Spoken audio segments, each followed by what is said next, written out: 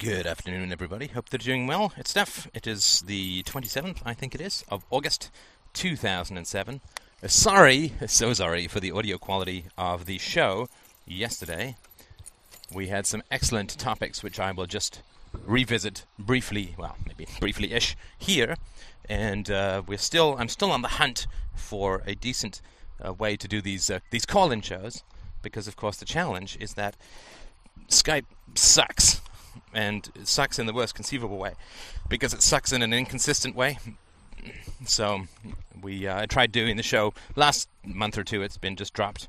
But yesterday it wasn't dropped. But of course what happened was that I didn't end up with the sort of mechanism that allows me to control who speaks and who doesn't, and mute and so on. So we had lots of idiots in there who were just playing bad music and sort of doing this repeated hello, hello, hello nonsense, because I guess people have nothing better to do than to ruin other people's conversations. So we switched to Gizmo, which is stable and fine, but does not have the mute capacity, and so there's lots of background noise. And sadly, it does not record at a high quality, and there's no option to improve the quality that it records at. So we are stuck between a rock and a hard place. I did my best to try and rescue the file, but the audio quality was so bad.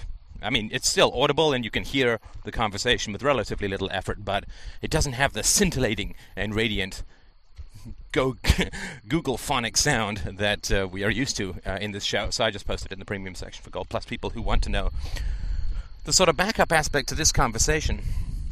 What I started off with in the show yesterday was talking about this question of trust. And I'm sorry, Christina was also a part of that conversation yesterday, and she won't be. She's seeing patients now, and I am doing so semi-remotely. So what came up was this question around trust in relationships, and I wanted to go over some of the ideas that are pretty core to what I think about, at least in terms of trust. And I think there's some fairly good, certainly personal empirical evidence, and you can look at it in your own life and see how it sort of shows up and what works for you and what doesn't. But here's the way that I look at the issue of trust and have exercised it in my own life. And you can see if there's any place you can apply it to in your own life to improve the quality of your life, which is what this philosophy, of course, is. You know, it is snake central out here. Christina and I went for a long hike yesterday, and it was basically like playing snakes and ladders, but without the ladders. Or pickup sticks, but with snakes. So, if I go down in a flailing shriek, you'll know why. So, around trust, let me sort of pop up an issue that was posted on the board, my response to it, which was followed by an enormous amount of confusion, which I apologize for and will do my best to unravel. So, somebody posted, book sales have been going very well. I'm very, very pleased. I thought there'd be an initial peak and a drop-off, but this has not been the case, and so I do appreciate, of course, I know that it's a win-win situation, but I can tell you, and I will tell you just how much I appreciate the trust that people have in buying the book On Truth, The Tyranny of Illusion, available at freedomainradio.com, and fine Lulu stores, I shan't say everywhere, but the next version will have an ISBN number. There's a couple of inconsequential typos which I will fix, and thank you so much to the listeners for pointing those out. And I've also, a little bit of business that was in the show yesterday, which I mentioned here. I have hired an editor to help me finish both proofreading and working on The God of Atheists, which will be out in a couple of months. It's a big book, and it's a lot of work to do this kind of proofing, and so on. So I would like to just sort of point that out. It will be out, of course, in time for Christmas, which I think will be a good gift. And I'm very sort of keen on The God of Atheists being out there, because it's a way of getting people interested in the philosophy that you're interested in, but without giving them a book like On Truth, which is pretty explosive, or telling them to go listen to a bunch of podcasts, which they may or may not do. But it's much easier to get people involved in reading a novel, or to get them to read a novel, than it is to get them to read a book of philosophy or to listen to a bunch of podcasts. And of course, it's always hard to know which ones to start with. If they start with the beginning and they're more interested in relationships, anyway, you know the challenges. But I think that getting The God of Atheists out there will be a great way for you to. I think it's great. I think it's a great read, whether you like philosophy or not. But I think it'll be a great way to get people interested in something you're interested in without, beating them over the head with philosophical concepts from the get-go. So, and I think it sort of shows. I mean, to me, if you can put philosophy into a sort of humanistic style setting, a fictional humanistic style narrative setting, then I think it shows a certain amount of implicit connection between values and actions, but without the sort of cold, antiseptic, mildly dictatorial rage of Ayn Rand, so to speak. Something that's a little bit more humane, I think, empathetic and inviting. So I hope that you will feel the same way, and I think it will be a great and exciting challenge. If anyone has any good ideas for the cover, and you'd like to see your name in lights, so to speak, I would be more than happy to give you credit and give you a free upgrade to the premium podcast section and so on. So we can do a win-win negotiation, I hope, for the cover of the book. Otherwise, I'll also sort of choose a pre-formatted cover, which may not be quite as scintillating. But if you are a graphics designer and want to get your work out there, then let me know. Just give me a shout. Go to the Free Domain Radio website, freedomainradio.com, and send me a message or a note. So, and again, go buy a copy of On Truth. A single day's read. It will blow your mind.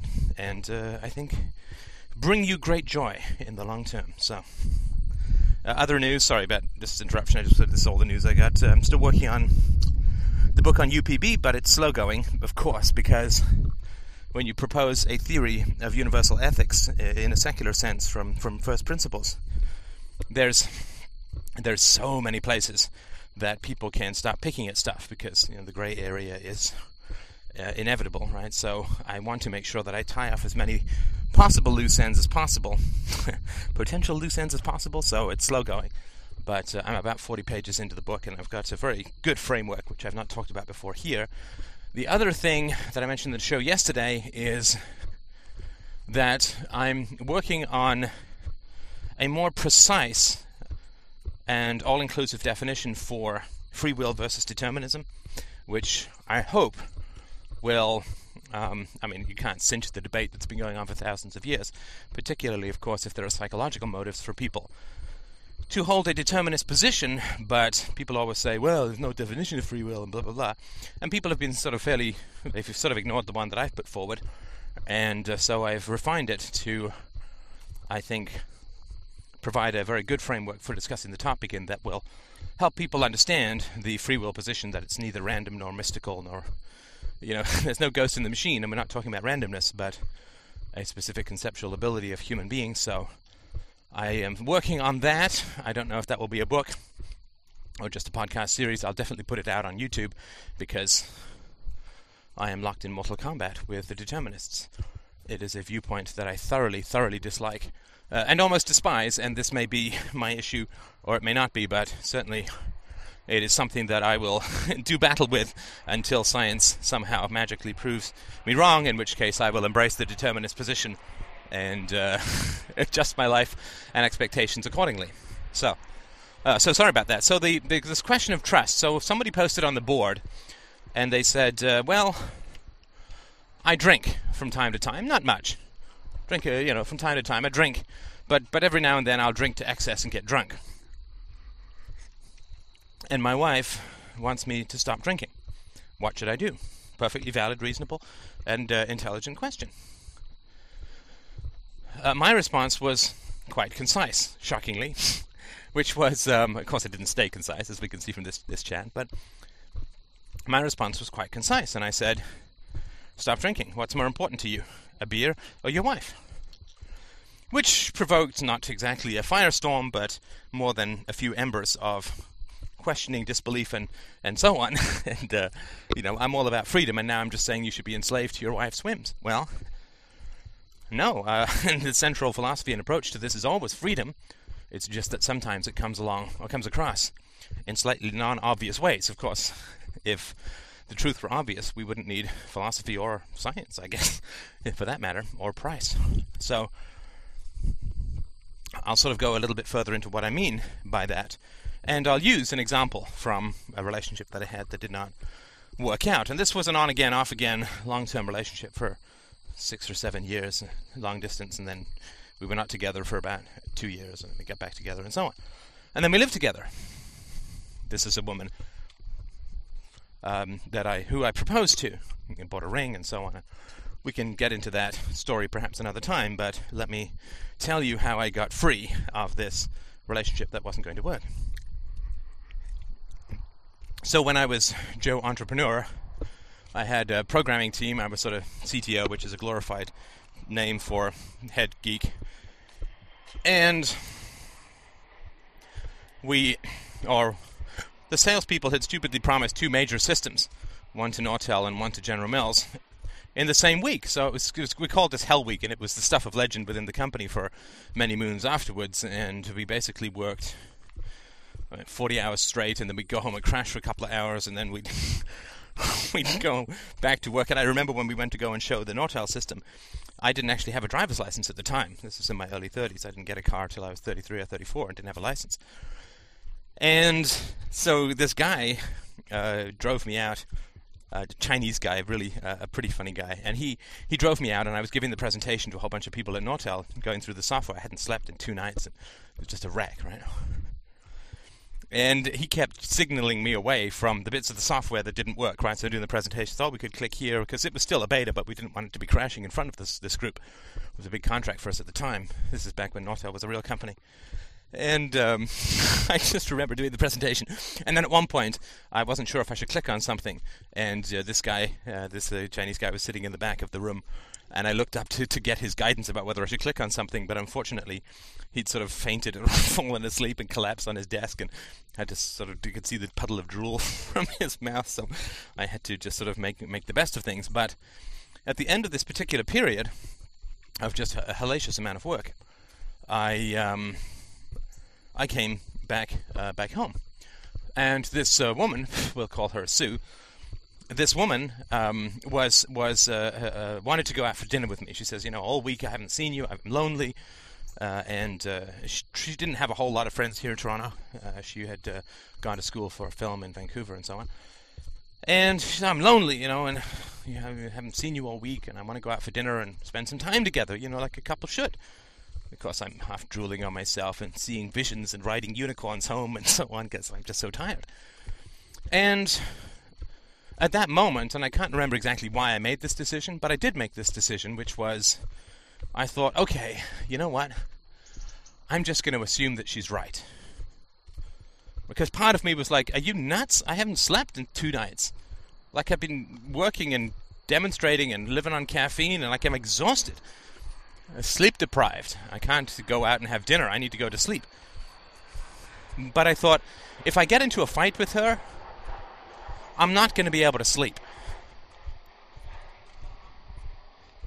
I'm not the kind of person, like some people can, I'm not the kind of, like if I get into a conflict with someone, it can absolutely keep me up, right? No matter how tired I am. I got to work through it and figure out what went on and so on.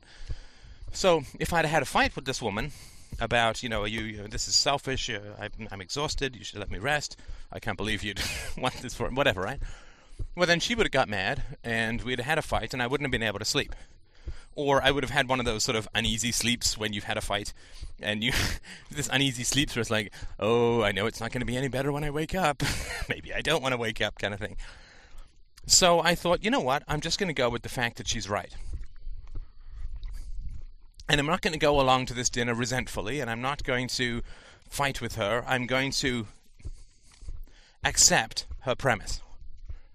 Now, this was quite a change for me, because I'm a bit of a scrapper, right? A bit of a battler at times. So I just went, and we went for dinner. We had Thai food, and we were there for about an hour and a half, and I was not pouting, and I didn't feel, I wasn't trying to be resentful or anything. I was just chatting and asking questions about her search for work and so on. And then we came home, and I fell asleep and slept for like 17 hours straight. And when I woke up, I didn't abandon what had happened, the decision that I'd made. I didn't sort of pretend that it didn't exist or whatever. I woke up, and I remember this very clearly. She was making coffee, and I was sitting at the kitchen table, and I was just thinking about the day before. And I said to myself, how do I feel about this decision that Sue made when she knew I hadn't slept in 2 nights to, basically bully me or drag me out for dinner? How do I feel about that? How do I feel about that? And I didn't feel very good. right? But instead of saying, I can't believe you dragged me out for dinner, I just said, help me understand your thinking, right? Because I'm a little baffled. Like, I came home, I was exhausted, I wanted to sleep. You wanted to go out for dinner, and you felt it was the right thing, right? You weren't just bullying me, right, for the sake of bullying me. You genuinely felt that it was the right thing, that I would be a bad partner or a bad person if I didn't go out for dinner with you despite being exhausted. So just sort of step me through that and so on, right? And so she went into a long thing about, well, you wanted me to come to Toronto, and I don't have any friends here, and I'm lonely, and I'm, not having a good time, and this and that and the other. And so I didn't argue with her, right? She left Vancouver and came to Toronto, and I didn't argue with her. I just tried to understand her thinking, tried to understand what was going on in her mind that made this, like, what Dr. Phil says. What were you thinking that made this okay? I don't do a very good Dr. Phil, sorry, except for the forehead. And that is sort of important, to just obey the person and see how you feel. Certainty is not an intellectual process. Certainty is not an intellectual process. It's certainly aided by intellect, but certainty is a form of health, right? And health is not an intellectual process, right? Physical health, even mental health. It's not an intellectual process. You don't sit there and read books on nutrition and then have a good diet. You don't sit there and think about dieting and then lose weight. You don't think about going to the gym and develop muscles. Certainty is a state of mind, like health is a state of the body, which arises from action, not from intellectualization or argument or anything like that. And if I think that something is wrong, like if this woman says, let's go for dinner, you should go to dinner with me, you owe me a dinner, right? I'm entitled to a dinner because, whatever, with something, then you just do it and see how you feel. We're not saying go stab a cat or something, but just do it and see how you feel. And I found that process of simply obeying and asking questions set me free. So, for instance, when we first met, I had some bad habits, for sure. I was a bit of a volatile temper, more than a bit of a volatile temper and so on. And I had some, I was a bit weaselly. In social situations, I would exaggerate things sometimes for effect and so on, right? Some habits that weren't great. It wasn't evil or anything, but just weren't great. And I was never abusive with my temper. I just get mad, right? And so I, listened to her early on in the relationship and said, okay, well, you have these criticisms of me, and I think that they're valid. Or they could be valid, so let's go with that, right? And so what happened was I grew. Now, I didn't find, sort of in hindsight looking back, I didn't find that she did the same thing. Like, I didn't find that she would listen to my criticisms of her. But that's nonetheless, that's not particularly important, because what is important is that I listened to her and I changed. So I worked on my temper and other things that, bad habits that I inherited from my history and so on. And what happened was then, by applying those, I became more successful as a human being, which was good. And of course, I discovered through the course of our relationship, throughout my 20s, that I had a lot of other skills that I was not particularly aware of. Skills in software and in business, even in academics and writing and so on. But she remained highly critical in many ways, sort of fundamental ways, foundational ways. And because I had listened to her and worked on myself, I had achieved success. And so I remember also very clearly sitting down with her and saying, well, you still have a lot of criticisms about me as a human being, but this is sort of where it sits from my standpoint. When you first met me, I was sort of a not very economically viable undergraduate student who was interested in acting and so on. And she criticized my acting abilities, and in hindsight, she was quite right to do so. I wasn't always the gentlest, but she was right about that, and I sort of admitted that after a while, that my acting abilities were limited.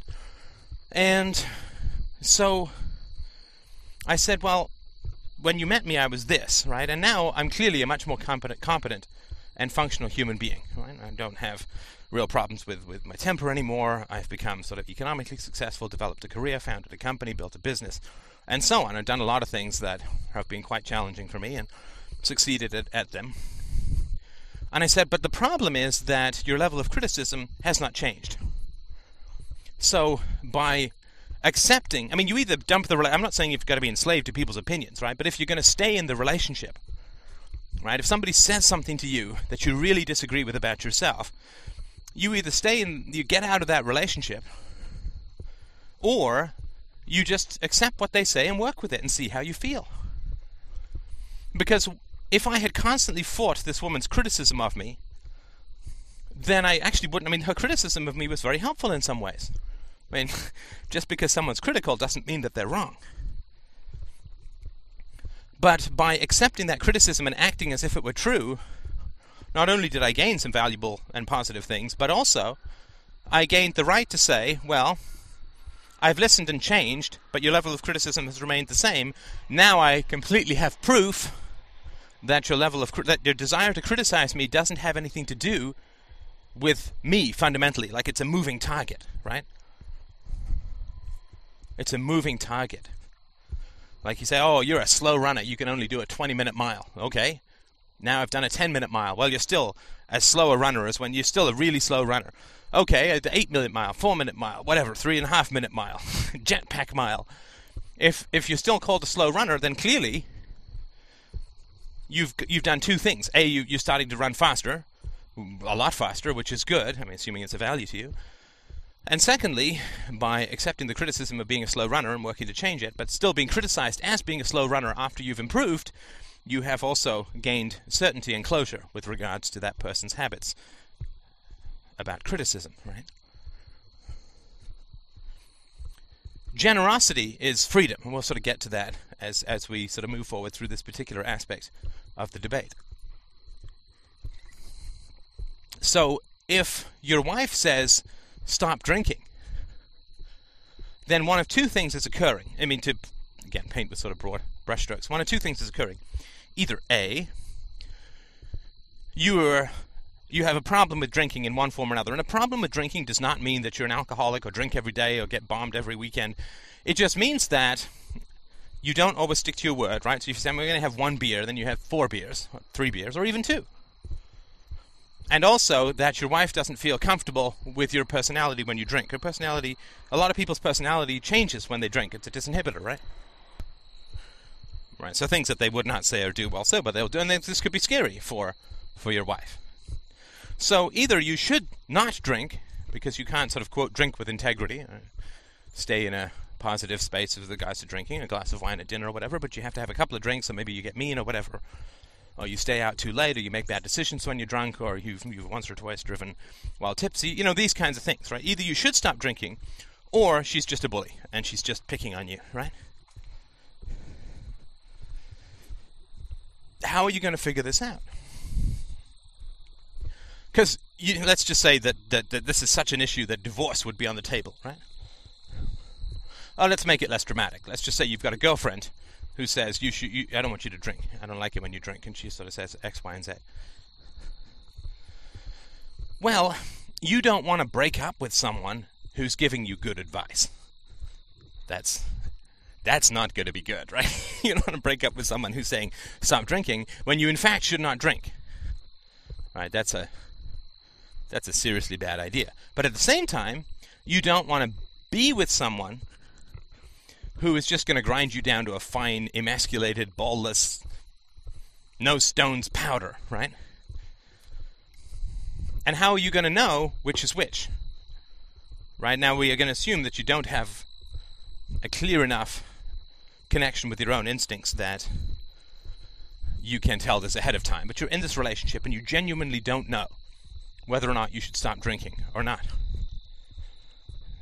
Well, if she's right that you have a problem with alcohol and you should not drink, then the only way to find that out is to stop drinking. Right? Because people are always afraid that it's going to turn into appeasement, right? It's like, oh, first of all I have to stop drinking, and then I have to stop eating red meat, and then I have to give up video games, and then I have to not scratch myself in public, and then whatever, right?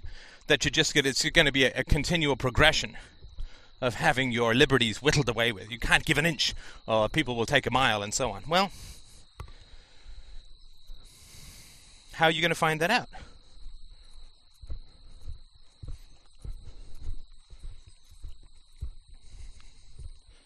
How are you going to find that out? Well, imagine that you are a customer service rep. Somebody brings back a product, I don't know, some Cuisinart, some blender or something, and they're angry because the blender, I don't know, blew up and killed their cat or something like that. Or just to say the blender doesn't work and they're mad. Well, are they a bully or are they just upset about the blender? Well, the way you find out is you give them a new blender. Right? And if they then say, well, thank you very much, I really appreciate it, and they go away with a smile on their face, then you know that the problem was the blender. They're not interested, they're not using the blender issue to bully you. They're just mad about the blender and want a new blender. But if they say, well, this blender is a problem and that's what I'm mad about, and you give them the new blender and then they start picking on something else, then you know that the blender is not really the issue and that they're, bullies. A bully. But generosity will let you know about that. Right? Generosity will have you figure that out. So if your girlfriend says you should quit drinking because you're a jerk when you drink and you drink too much and you can't control yourself when you drink and so on, even if it's only occasional, if you stop drinking and she's perfectly content, right? Not that she'd never have any other issues, but she doesn't immediately move to something else, then the issue was that you were drinking. Now, of course, if after a while you're enjoying the fact that you're not getting nagged about drinking and your girlfriend is trusting you, and your girlfriend is feeling better about the relationship, more secure, right? Because if your girlfriend says, and assuming she has some reasonable reasons, if your girlfriend says you shouldn't drink, and you say, no, damn it, a beer is more important to me than you are, well, that's pretty destabilizing in the relationship, right? So if you've got a nice, attractive, sweet, intelligent girlfriend on the one hand, and a bottle of suds on the other, and you are drawn towards the bottle of suds, well, of course, no woman with any self-esteem would stick around in that situation, right? If I'm worth less to you than a beer, then I'm going to find someone to be with that is not the case with, right? So somebody who values me more than $1.50's worth of brewery matter. So this is how you achieve certainty, and this is how you achieve closure in your relationships, right? So this woman says, oh, you should stop drinking. Okay, I'll stop drinking. How do I feel? Of course you're going to feel a little resentful and so on, but, overall, in general, how are you doing with that? I mean, do you feel better? Is your relationship better? Does your girlfriend say, I really appreciate that, it makes me feel fantastic that you did that, and I hope that you're enjoying it and how you're feeling about it and so on. I really respect what you're doing. Right? Do you get praise and positive reinforcement for a decision? Do you feel better? Do you feel happier in the relationship when you quit drinking? What's going on for you emotionally? Well, that's a kind of freedom, right? Because you gain some kind of closure. And if you fight with her the whole time about quitting drinking, though, you're never going to find out whether or not she's a nag or she's right. Because if you quit drinking and then she starts picking on you about something else, your eating habits, your exercise habits, or she starts picking on you about X, Y, and Z, well, then you have your answer, right? But you have your answer emotionally. Certainty, as I say, is not an intellectual process. Certainty is an emotional process that arises experientially. I mean, after a time, you get better at it, right? Like thinking about tennis doesn't make you a good tennis player. You become a good tennis player by practicing, right? So certainty about valid or valuable courses of action comes through practice, right? Through testing. And that's when I say that generosity is liberty. That's what I'm talking about. Is be generous with people. Trust them. Yeah, you're right. Whatever you say, you're right. And I'm going to try that on. If you have doubt, if you don't have doubt, somebody says go jump off a cliff, you don't see how it goes. If you have no doubt, then you just don't be in a relationship with people who are advocating things that are destructive or abhorrent to you. Right? So, if I was on a date with a woman, it never happened, but if I was on a date and a woman said, hey, let's have an orgy, or, hey, you should do heroin, I don't sit there and say, hey, maybe I should, right? Maybe that would be good, right? I don't. All the polyamorous can send their complaints to stopmolyneux@rogers.com. But Where I have significant doubt and I'm torn and I want to fight and I don't know and I can't decide, then just surrender. Right? Just surrender. And you surrender in order to achieve certainty. So I'll give you another example. This same woman, we made a film together. I wrote a script. She helped out a bit with the script. I produced.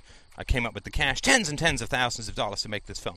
This was a finalist at the Hollywood Film Festival in 98 or something like that. Anyway, we made this film, short film. I'm quite proud of it. I think it's a good film. And we'd been together for a while. She wanted to make a splash in the film world. She wasn't having much success getting traction in terms of work. So we thought, and we talked about it, and then at one point I was just like, you know what? I'm either in this relationship or I'm not. If I'm in this relationship, then I'm going to be generous. I have the money, I have the talent, we can make the film. And maybe that will get her started, and it'll work out beautifully, and so on. So we made the film and did all of that good stuff. And then, and we spent, oh Lord, a long time, 6, 8, 10, 12 months, I can't remember. It was a long time on making this, preparing for and making this film, and then showing it around and so on, entering into contests and so on. And it was quite an experience. And then what happened was, I said to her, a couple of months after we'd finished everything to do with the film, I said, okay, listen, I've got this novel called Just Poor, and I think it needs a reread. Would you mind having a read of it? And she's like, yeah, I'll do that, right? And she was only working part-time, so she had the time to do it. And, a month went by, 2 months went by, she hadn't picked it up. So then I said, well, I'm kind of noticing that you're not picking up the book, right? And to sort of cut a long conversation short, she basically said, well, the reason that I'm not picking up the book is you're not motivating me to do it.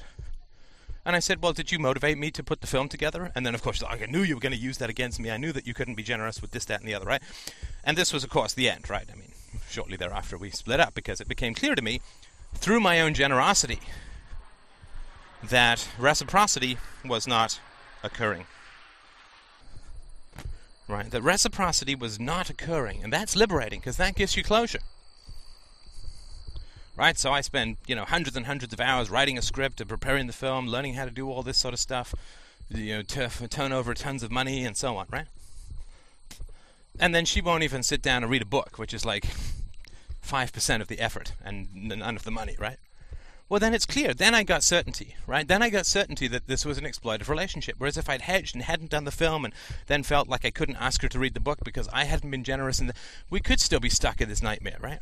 But with kids. And I have never, ever spent money as wisely as the money that I spent on that film, because we didn't get married. We didn't have kids. I saved a lifetime of pain and agony and alimony and child support. Right? So that was an incredible investment. Did the same thing with my brother. Right? So he sold all of his stocks. The stock price was getting higher and higher. I still had some stocks. So I sold some stocks and gave him the money. Right? Didn't keep it for myself. Shared it. Right? Then the stocks collapsed. Then they became completely worthless. And he gave me the equivalent number of stocks back when they were worthless. And I absolutely, right, following the letter of the law, right? But in the conversations that I had with him about it, I mean, that's gross, right? I'm voluntarily giving up wealth to help my brother, and then he's like, well, I'm giving you the same number of stocks back, you got nothing to complain about. It's like, my generosity freed me up from that relationship. Right? Those stocks that I sold have now saved me going on 6 years of a destructive interaction with my brother, and it has saved my marriage, right? Because if I had been around my brother and that had still been a value and so on, and Christina sees them pretty clearly for who they are, and she would have had real doubts, and it would have been unpleasant, it would have caused problems in our marriage, right? So that $25,000, that and the whatever $30,000 or $40,000 I spent on the film, cheapest stuff I ever spent, right? Most sound investment I ever made.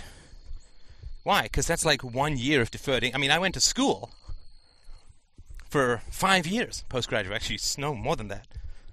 More than that. 2 years at National Theatre School, 2 years history, 2 years English, undergraduate degree, 1 year, so 7, right? 7 years I went to school. And the money that I spent, $55 or $60 or $70,000, whatever, I can't remember the exact sum, on these 2 relationships. That money was my sort of lost earnings for like 1 year of school. 1/7 of my education I spent getting free of a destructive romantic and a destructive familial relationship. Right? That generosity gave me freedom. Right? So you always give. I mean, this is something I've learned in hindsight, so I say this with all due recognition of how long it took me to learn it, but give. Don't hedge. Don't hedge. Be generous. Be generous. Where you have doubt, grit your teeth and give. But then don't give and be a slave.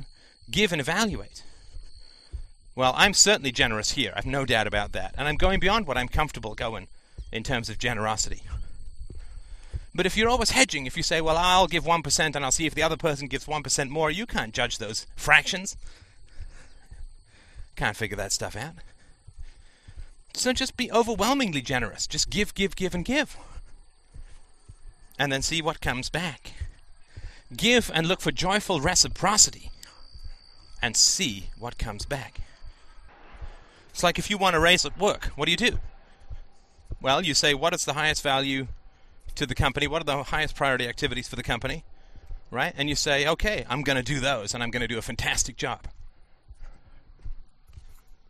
Right? You're supposed to produce X piece of software or sell Y amount of widgets or whatever. Go out and do double that. Work. And then see if you get a raise. Right? And if you're acknowledged and you get a raise and you get promotions, fantastic. Great. And if you don't, quit. Quit the job, right? If everything in your life is a kind of grey, bewildering fog and you can't make decisions, you feel paralyzed and you don't have enough information and you're torn and you think this and then you think that, then create some stark light and stark shadows by generosity. Give. And then see what comes back.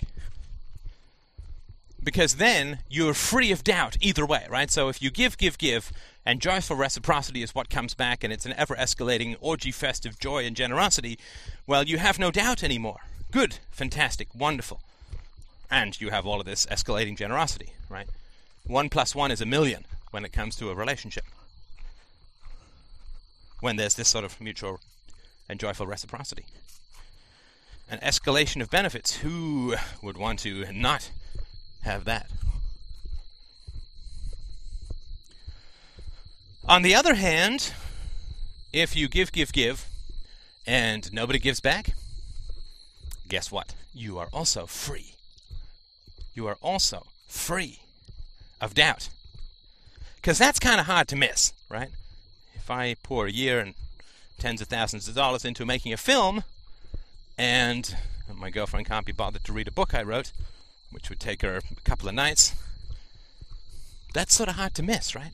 But I wouldn't have seen that if I hadn't been generous. I mean, really seen that in a way that I could walk away with that relationship without ever being tempted to look back. And when she threatened to take me to court for common law, money, I could get half of everything you made at this company you founded, that I could have the real strength to just say, look, you know what? That, for sure, is not going to happen.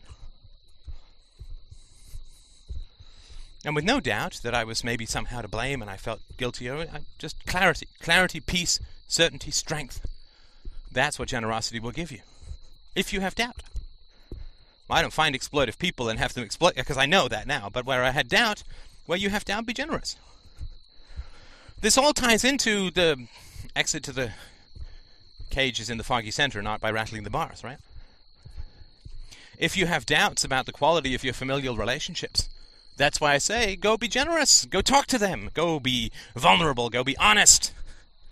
Go be open with them. So where we have doubt, strong action will eliminate that doubt. Like if I was like, oh man, I could be a really great singer. Well, go into a singing contest and give it absolutely everything you've got. And if people stomp and cheer, then good for it. Go for it. Have fun.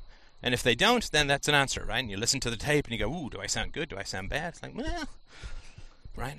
But don't just sit there and wonder, right? You take action. You take action. That's what sets you free. Generosity is freedom from doubt, right? And doubt is the ultimate cage. Doubt is the ultimate prison, because doubt is paralytic. Doubt freezes you in immobility while life continues to tick along to its eventual end, regardless of your paralysis. Doubt is the scar tissue that forms over the assumption that we will live forever and that there's an eternity of time to make up for mistakes and lost time. Well, there's not. There's not. Act now. So the second part that we talked about in the show yesterday, and again, you can go to the original if you like. It's in the Gold Plus. I think it's the 24th or so of the Gold Plus Premium Podcast, or Gold Premium Podcast. There's some buttons further up to Diamond and Philosopher King.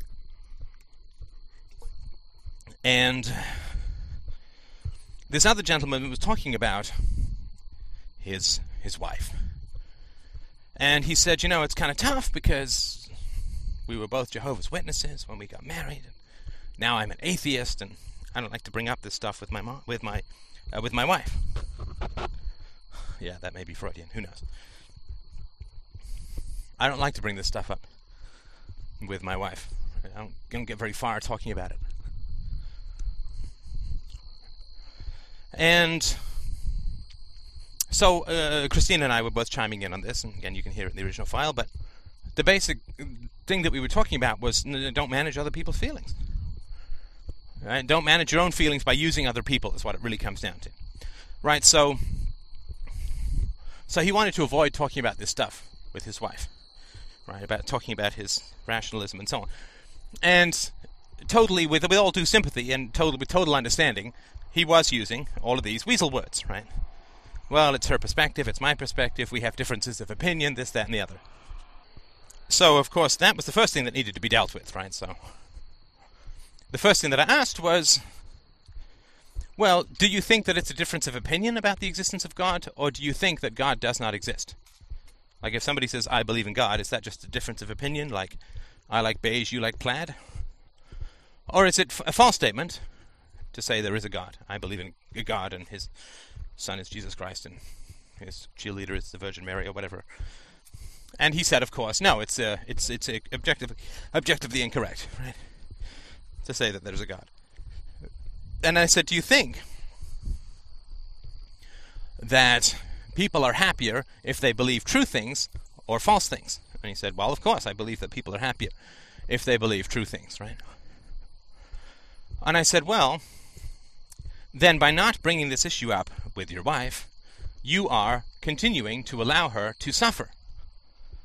Because she is believing in false things, and it is worse to believe in false things, emotionally, right? Unhappier. So you are continuing to allow your wife to suffer by not freeing her from this cage of illusion called religion.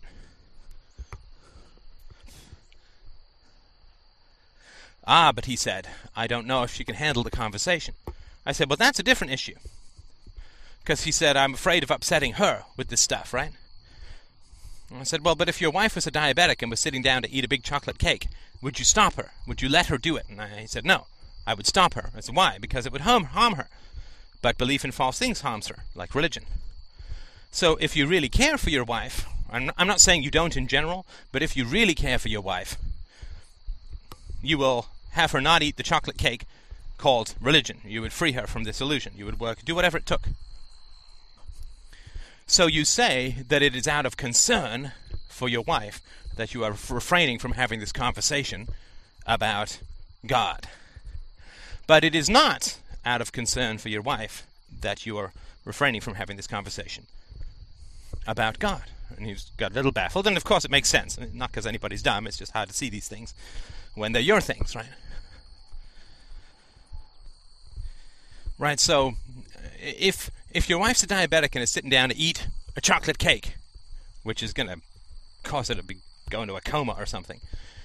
If you don't intervene, and forcefully so, I don't mean violently or abusively, but forcefully, if you don't intervene, it's not because you care about your wife's feelings so much. Right? Clearly. Because if you cared about your wife's feelings, you just take that chocolate cake away from her and ask her why she was trying to do this to herself and, get her some help or whatever, right?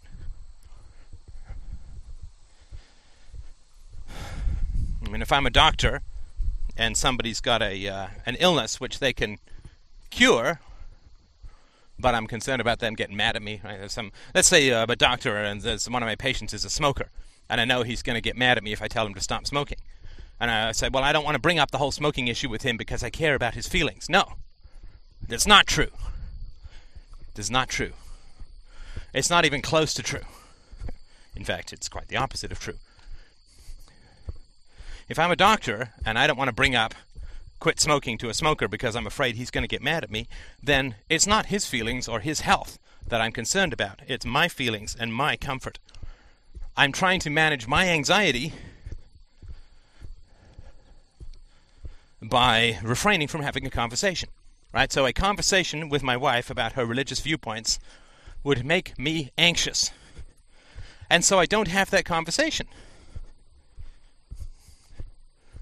Right? Which is using her, or in this case avoiding her, which is still using her, to manage my own anxiety. I'm avoiding anxiety by not having the conversation. And he's like, well, I can see that. I can see that I'm avoiding having this conversation because I feel anxious about this conversation. And I said, okay, but what are you anxious about? And he says, well, I'm anxious that it's going to destroy my marriage. Right? Basically, and again, full sympathy. And I think more than a smidgen of understanding in this area. But I said, but don't you see that you're doing the same thing that your wife is doing? And he's like, huh? Well, he didn't make that sound. He's he's a very bright fella. But there was the equivalent of that, right? A little short circuit. And I said, well, you're avoiding a truth because it makes you uncomfortable. The truth about your marriage, the truth about your wife, the truth about her receptivity to rationality. And that's your ability to love her and her ability to love you. You're avoiding a truth because it makes you uncomfortable. And yet you criticize your wife for avoiding the truth about God because it will make her uncomfortable. But you're both doing the same thing. She's avoiding the truth about the non-existence of God because it would make her feel anxious and bad or whatever, mad, who knows, right? But she is avoiding learning the truth about something because it makes her feel uncomfortable. But you're avoiding, the husband, you're avoiding learning the truth about your marriage because that truth would make you uncomfortable. And to his credit, I mean, he got it. That he was taking exactly the same approach to the truth of his marriage that his wife was about the truth of God.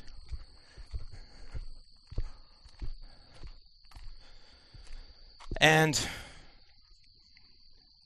what happened then? Well, then he said, well, but how am I going to sit down and convince her that God exists? And I said, but the conversation that you need to have with your wife is not about whether or not God exists. Because that's not the issue. He's like, it's not? No, it's not the issue. The issue with your wife is not whether God exists or God does not exist. The issue with your wife is that you're afraid to talk to her about whether or not God exists. Because you're afraid that she's going to divorce you. That you're afraid to speak the truth to your wife because you are afraid of being rejected and tossed out on your ass. That's the central issue, right? This is the honesty that we need.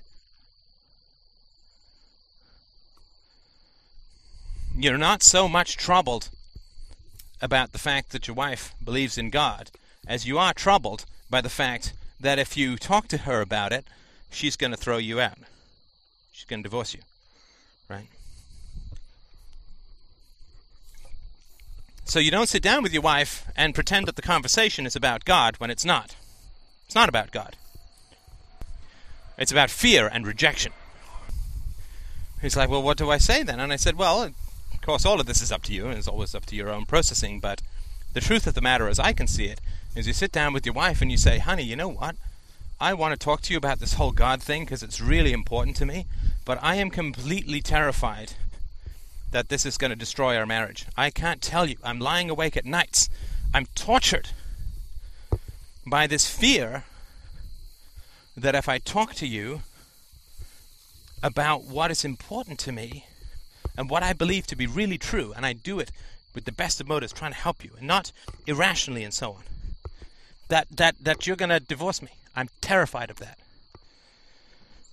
Because that's the real issue, not about the existence or non-existence of God, but the methodology, right? How are you going to resolve disputes? Are you allowed to ask questions that the other people disagree with, the conclusions, and how are you going to resolve these disputes?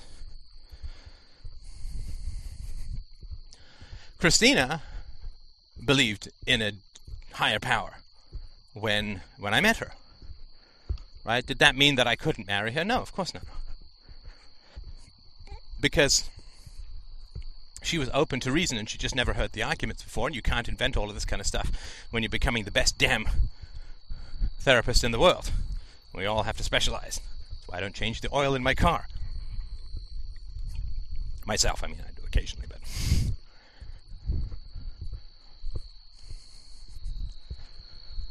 But she was open to rational arguments, which is wonderful.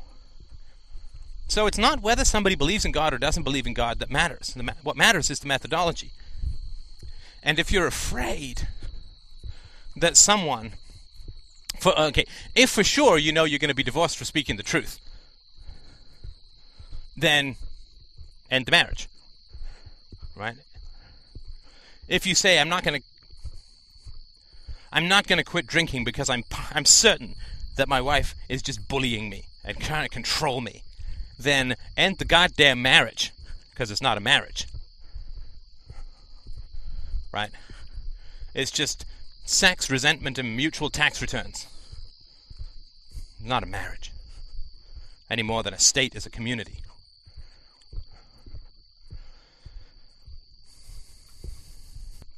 So then this gentleman and again, massive kudos to him for staying in this conversation, not the easiest thing in the world.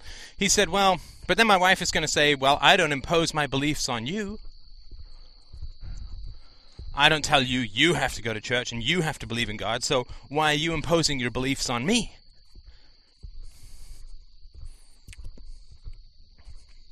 And of course, the question is not, is that true or false? That's not the first question that needs to be answered.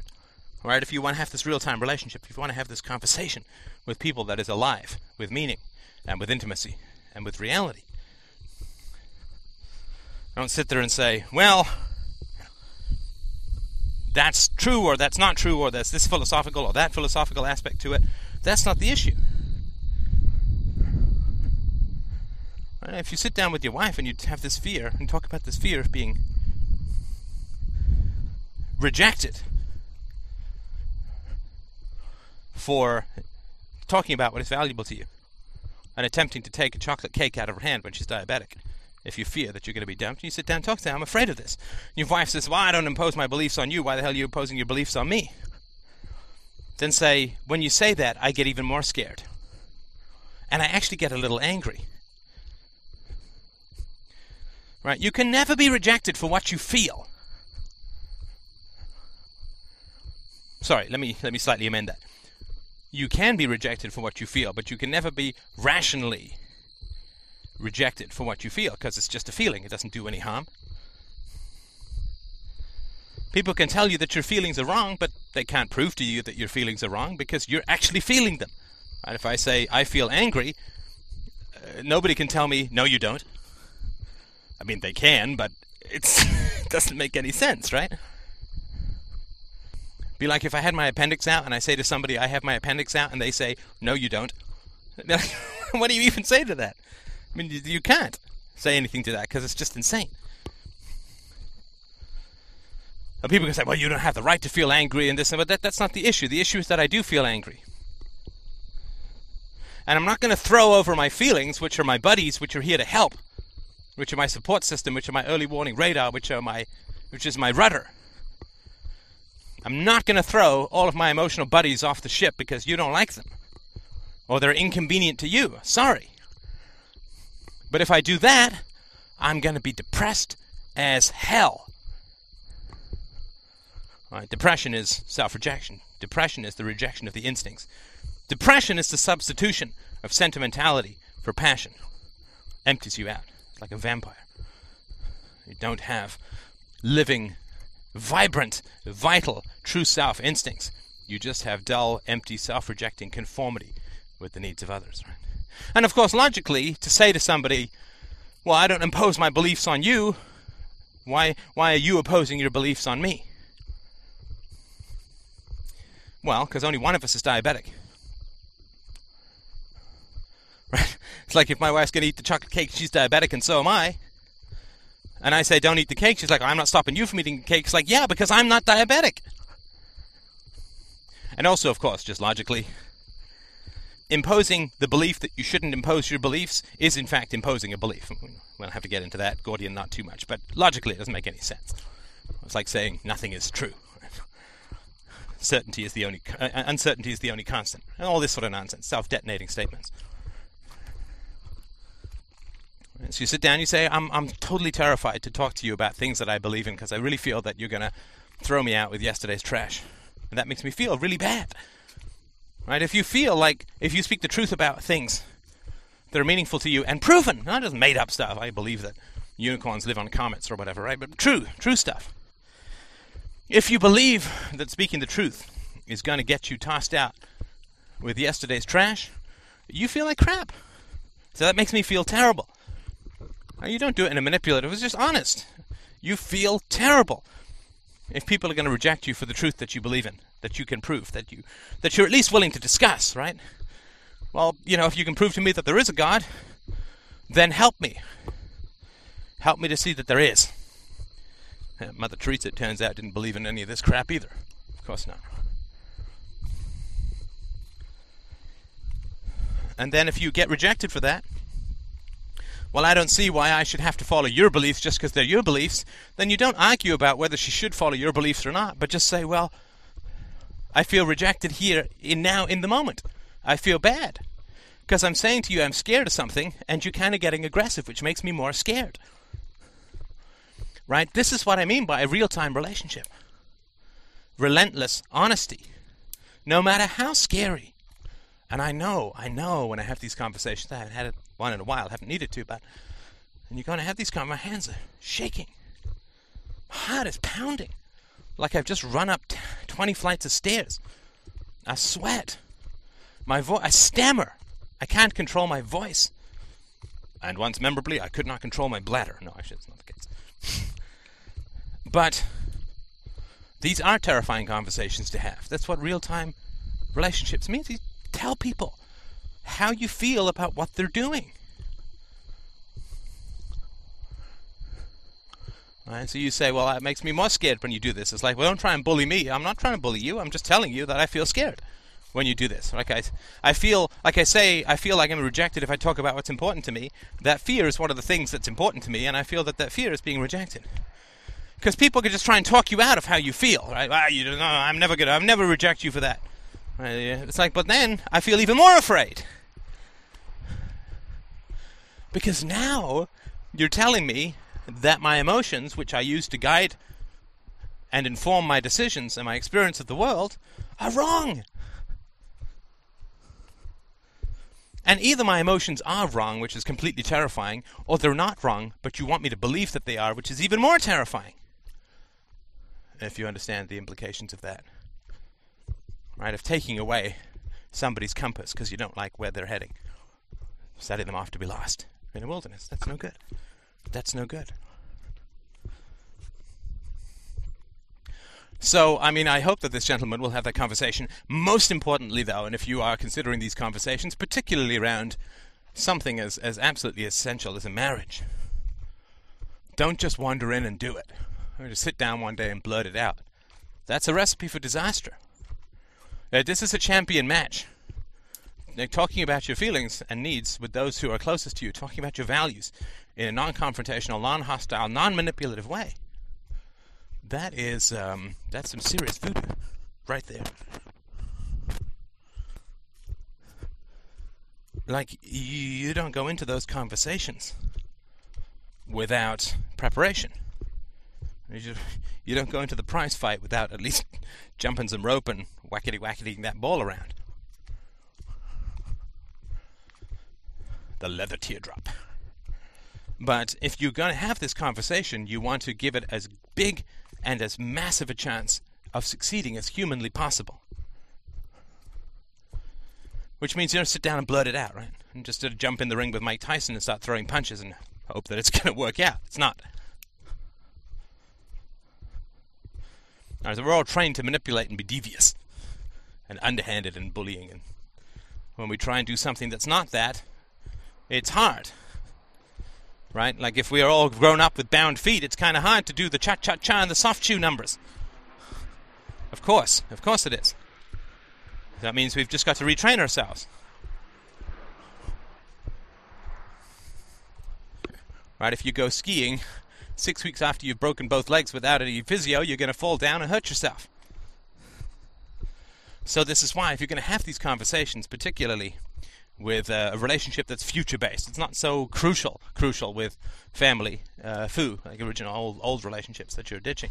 Although it certainly would help to have these conversations, but it's not quite as essential as it is for the relationships that have a future that you're embedded in, like marriages and so on. Of course, with your kids, you have to. But you go and talk to a therapist. Go find a counselor. Go talk to a therapist. Run through these conversations.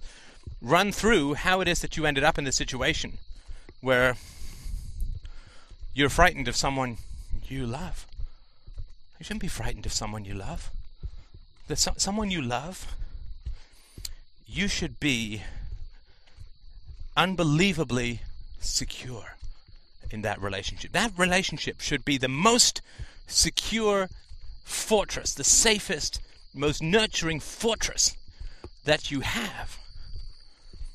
It is not love if you're afraid of the person that you claim to love and that you claim loves you. That's not love.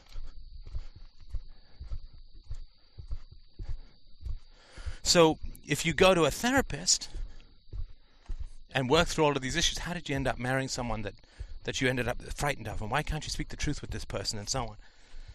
Work through all of that stuff and role play, and if you can't get someone to play your wife, and it's a freaky thing to do, but then what you do is you write down the conversation you think is going to happen, every possible branch of the conversation. You know what she's going to say or he's going to say. Sit down and write all that stuff out. Work it through. Spend weeks or months preparing for this conversation. Give us the greatest chance of success, which is what I want everybody to have: a happy marriage and a joyful life. That's my North Star, so to speak. So, thank you so much for listening. Sorry this was a bit lengthy, but hey, it's still shorter than the original conversation, which again is available for Gold Plus members, number 24. And I look forward to your donations. Please buy my book for both of our sakes. And I will talk to you soon. Bye.